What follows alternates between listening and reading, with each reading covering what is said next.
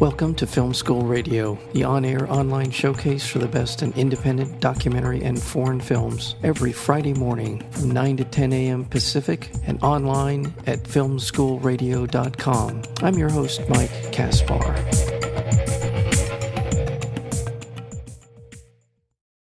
Prison Terminal, The Last Days of Private Jack Hall is a moving cinema verite documentary that breaks through the walls of one of America's oldest maximum security prisons to tell the story of the final months in the life of a terminally ill prisoner, Jack Hall, and the hospice volunteers, they themselves prisoners, who care for him. Prison Terminal and The Last Days of Jack Hall draws on from footage shot over a 6-month period behind the walls of the Iowa State Penitentiary and provides a fascinating and often poignant account how the hospice experience can profoundly touch even the forsaken lives of the incarcerated. We're joined today by the director, producer, and I believe cinematographer for an Academy Award-nominated documentary in the short form, and that would be Edgar Behrens. Edgar, welcome to Film School. Thank you, Mike. It was my pleasure to be here. Well, thank you for being here, and I want to congratulate you on the film for a lot of reasons, but not the least of which is humanizing for people this very, very real issue of the hundreds of thousands of people that are now elderly who are in our prisons across the country, who will die in our prisons when at a point when they're absolutely no threat to society. You've done a great job here of allowing us to see the humanity of a lot of people who are behind bars, and I appreciate you're doing that. Tell me a little bit about how you came to this story and prompted you to do a documentary on it. Well, it goes back a while. I lived in New York City, and I worked for the Open Society Institute, and they were getting ready. This is back in the 90s, and they were getting ready to do a conference, the first conference on death and dying in prisons and jails. And while it does not sound like a sexy topic, back then they thought this was something that was bubbling up and it was going to be a problem down the road. So I did a short film for them, kind of a nuts and bolts how to set up a prison hospice. And we shot down in Louisiana. Angola, Louisiana is the prison we shot at. And if you know anything about prison history, Angola is probably one of the worst prisons in the country. Yeah. But for them to have a progressive hospice program for their terminally ill prisoners was something pretty outstanding. So we went down there. I shot for a couple weeks and produced a short film that we eventually sent out to hundreds of correctional facilities across the country. And I think we did jumpstart a handful of prison hospice programs with that short film. But as a filmmaker, I felt like I shortchanged the inmates down there because we were only there for 2 weeks. Mm-hmm. We got to know them, but not as in-depth as I wanted to. So I always had this burning desire to do something much more in-depth. So we fast forward 10 years or so, and I moved back to Chicago, and I heard about this prison hospice in Iowa that they had just started up. It was kind of small, 2 beds out of a 12-bed infirmary.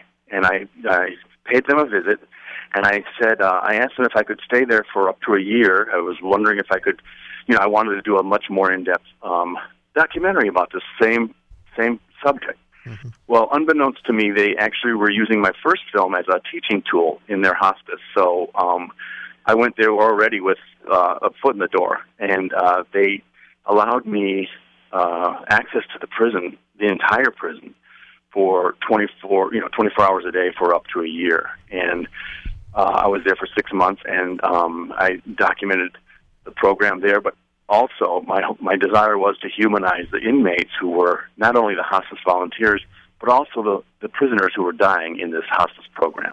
And it was a wonderful experience, and, the fact that the Iowa State Penitentiary allowed me in there, round the clock for up to a year is a first, and my hat's off to them for trusting me and allowing me to film this program. And that's a great point. That is one of, I know it's a major issue for prisoner advocates, is that access to prisoners is so tightly restricted in much of the country. Here in California, particularly bad. and also for press to get in and to be able to actually talk to these guys and get another side of prison life is very, very difficult. So you're right. Hats off to Iowa, the state prison system, for allowing you at this kind of level of access.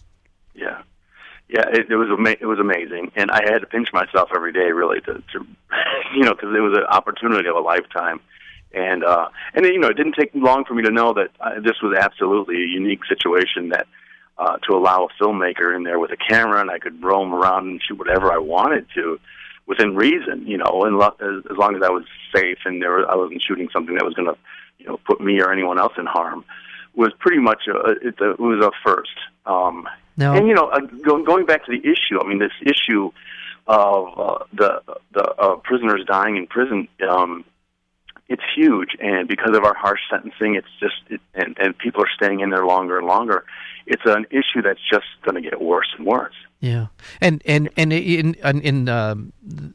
reading up on the film, what we would qualify on the outside of prison as aged.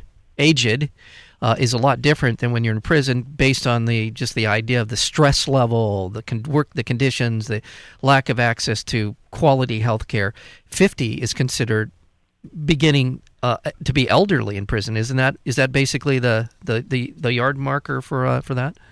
Yeah, pretty much, because they factor in the that you probably led a life that you weren't really getting medical attention while you're on the street. And they factor that into the stress of just surviving day to day in prison. Yeah. So 50 is like the marker for elderly, which is a little, I'm 53, so I didn't realize I was elderly, but it's a little shocking. But the truth is, prison life is absolutely stressful, and these guys live on the average 7 years less than most people on the outside. That's what I read recently. Well, now, how did you come to know Private Jack Hall? Tell me a little bit about his backstory. What landed him in prison, and how you got to know him. Well, when I was allowed to go into the Iowa State Penitentiary, the infirmary was it's a 12-bed infirmary. 2 of those beds were dedicated to hospice patients. For the first 2 months of my stay in there, nobody was in hospice, which isn't completely odd. So that gave me the opportunity to first get to know everyone who works in the hospice, from the doctors to the nurses to the prisoners and to the correctional officers. So they got used to me being there. First month, I did not take my camera out, and I just usually bond with people. And I was in there for, 12 to 15 hours a day, every day. So eventually everyone got used to me, and slowly I brought out the camera. Jack happened to be one of the long-term patients in this infirmary. Most infirmaries, I think, in prisons are turning into nursing homes where, like, the old and the feeble prisoners who aren't capable of taking care of themselves and the general population get assigned. And Jack had been in this infirmary for almost 10 years.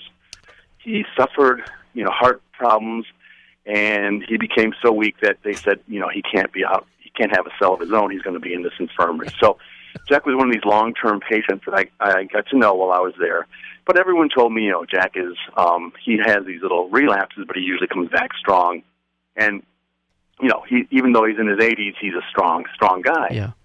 So 2 months into my stay, Jack's got double pneumonia, and it looked like he may be the next hospice patient. So I started talking to Jack before that he got ill, and he knew what the film was about.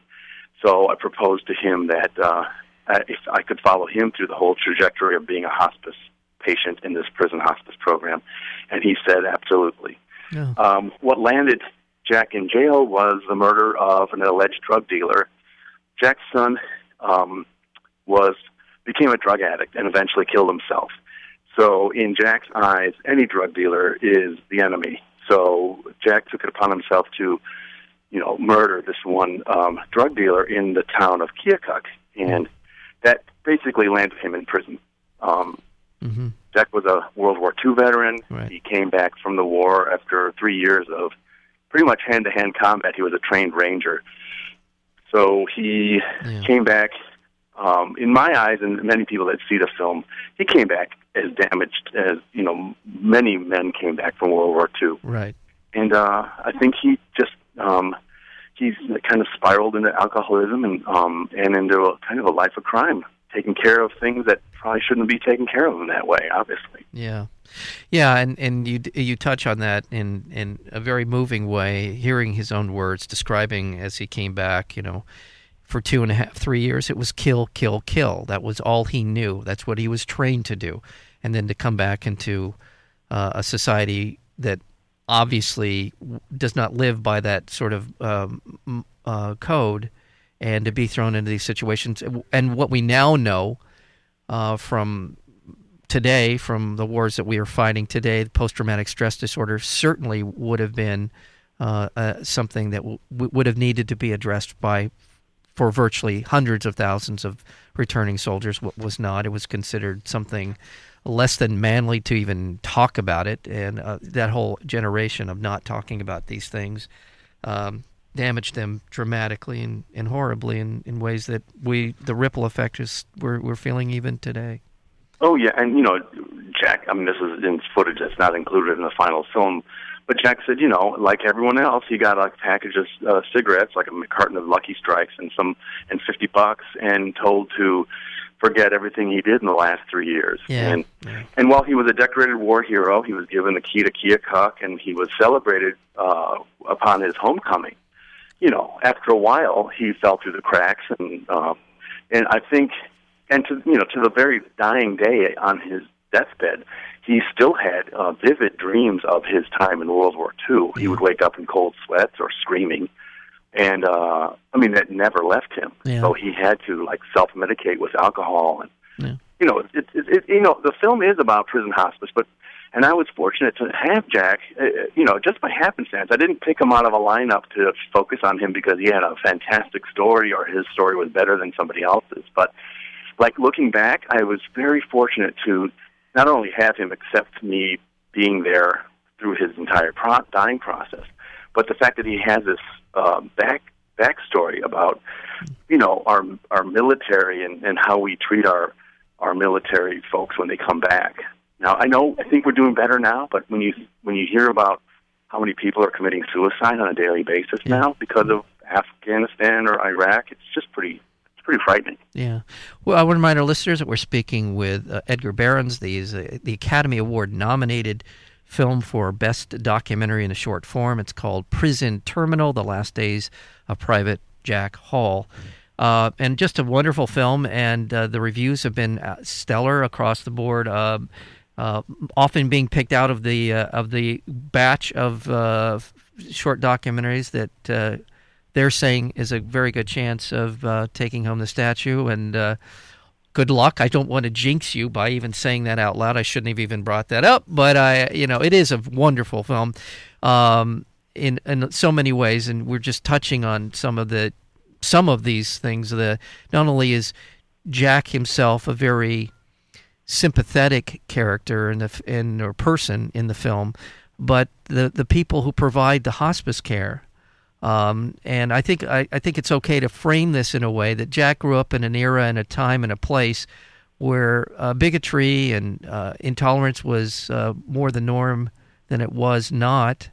And in the film, we see him being cared for in his last days by a number of African-American prisoners, which is not unusual since the majority of prisoners in our system are African-Americans. But tell me a little bit about that part of it, the hospice being people being cared for in hospice by prisoners, and by how you saw Jack and his reaction and his relationship with those caregivers.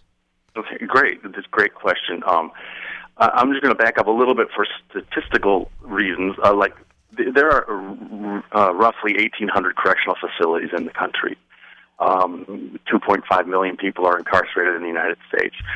Of those correctional facilities, only 75 have working hospice programs, and of those 75, only 20 or so use the inmate as a hospice volunteer. So they're actively involved in running the hospice program and in administering compassion care. So Iowa is one of 20 who they took it upon themselves to incorporate the prisoner into the whole program, which I have to say is probably the best thing it's a great model to follow because with the prisoner integrated into the workings of the hospice, the mystery of the infirmary is because let's face it, these guys see a lot of their friends go into the infirmary, and a lot of them never come back. Right. Not because there's some shenanigans in there, but something. They find out that someone has colon cancer, he gets sent off, and they never see him again. So it starts the rumor mill. So with the prisoner involved in hospice and seeing the day-to-day routine of the infirmary, these rumors are dispelled. Plus, like Jack was taken out into the yard in a wheelchair by Herky, one of the inmate volunteers, and people could see his gradual decline. So it wasn't like Jack was vibrant at one moment and then he disappeared. So these are all like weird positive ripple effects of a hospice program that incorporates the prisoner into the machinations of hospice care. When I was filming Jack and realized that 3 of his caretakers were African American, I thought, well, maybe this might be an issue. This might look like, I don't know, it might look lopsided or something. There are white men involved in the hospice program, but it just so happened that these guys, Herky, Glove, and Love, were kind of the next guys in line to be hospice volunteers. And, the patient can also request, say, like, it'd be great if Herky was here with me and stuff like that. And to have Jack request, after his checkered past of being, let's face it, a racist, to request the companionship of his buddies who happen to be African American was a huge, huge transition for him. I'm not saying it happened just in hospice. It probably happened years earlier because they've been friends, for 20-plus years in the prison. But it's not necessarily unique in the sense that a lot of the caretakers are African American. Well, again, by percentage, the likelihood of, because of the prison population breakdown across the country, state level, federal level, it doesn't matter. The preponderance, the majority of prisoners are African American. And I want to name them, by the way. Bertram R. Burkett, and he's Herky. Michael Glover, known as Glove. And I don't have the information on Love. What's his name? Edward Love. Edward Love, thank you. Yeah. I should have remembered that. He was in for kidnapping. It's a life sentence in Iowa for kidnapping, so he was also a lifer. Yeah, all of them. And again, I mean, they obviously are invested in this process, invested in what they're doing, and you couldn't help but see the companionship and the between Herky and Jack Hall. It's a pretty moving part of the film. One thing, Mike, I should also talk about is the director of nursing who set up this program, Marilyn Sales. Thank you. She was a dynamo, and without her input, and without her just basically saying, I'm starting a hospice program, nothing like this would have happened. Yeah. And she took it upon herself to incorporate the prisoner, because in her mind, and it actually works out absolutely perfectly, if you get the prisoners to invest in the program, they are going to make sure that nothing bad happens in that program. They're going to check each other, and before anything gets out of control, they're going to check it. And because it's in their interest to keep this hospice program running, since they're lifers, they're eventually going to use the same program for when they pass away. So they have this invested interest in making this program work, and it is kind of a self-policing program. Truth is, without Marilyn, this program would not have gone up, been established. But the one thing that I do want to say, and it's not in the film, is that these programs are actually very fragile, and that's one reason why I made this this film, because I wanted to hopefully standardize this hospice program across the country. Because while I was filming, Marilyn was getting ready to retire, and all the guys were very crestfallen to hear that she was going to leave, and they started issuing transfers to other prisons. And I was like, why are you going to break up this program? I mean, why are you going to leave? And they said, look, we've seen great programs come and go just because someone retires or someone gets transferred. So they knew like the program was probably going to become a shadow of what it was. So, these programs are all fragile. It all depends on if the warden's compassionate and open-minded. It depends on, the the staff, if they're going to stick around. They're very fragile. Okay. I don't know if that is an important point, I think. Well, then that's obviously the fact that it's been an Academy Award nominated film. It will help raise the profile of these programs. I just hate to do this, but we've just kind of run out of time, Edgar.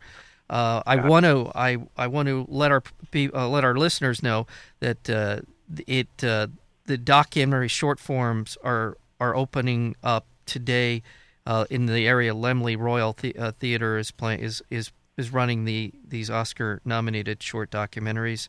It's also going to be screening at HBO on March 31st at 9 p.m. on HBO. HBO's been a big supporter, a big part of the production of Prison Terminal, The Last Days of Private Jack Hall, and to them, thank you. That would be amazing. Thank you. Yeah, and thank you so much for being here. It really has been an honor to have you on. This I can't say enough about this issue and mandatory sentencing, and just this kind of crazy kind of meat grinder of a prison system that we have in this country. It's pretty awful in some ways, many ways. Well, Mike, thanks for having me on your show. I really appreciate it. Well, my pleasure. And again, we've been speaking with director, producer, and cinematographer Edgar Behrens. The film is called Prison Terminal: The Last Days of Private Jack Hall. Thank you so much. Thank you, Mike. Take care.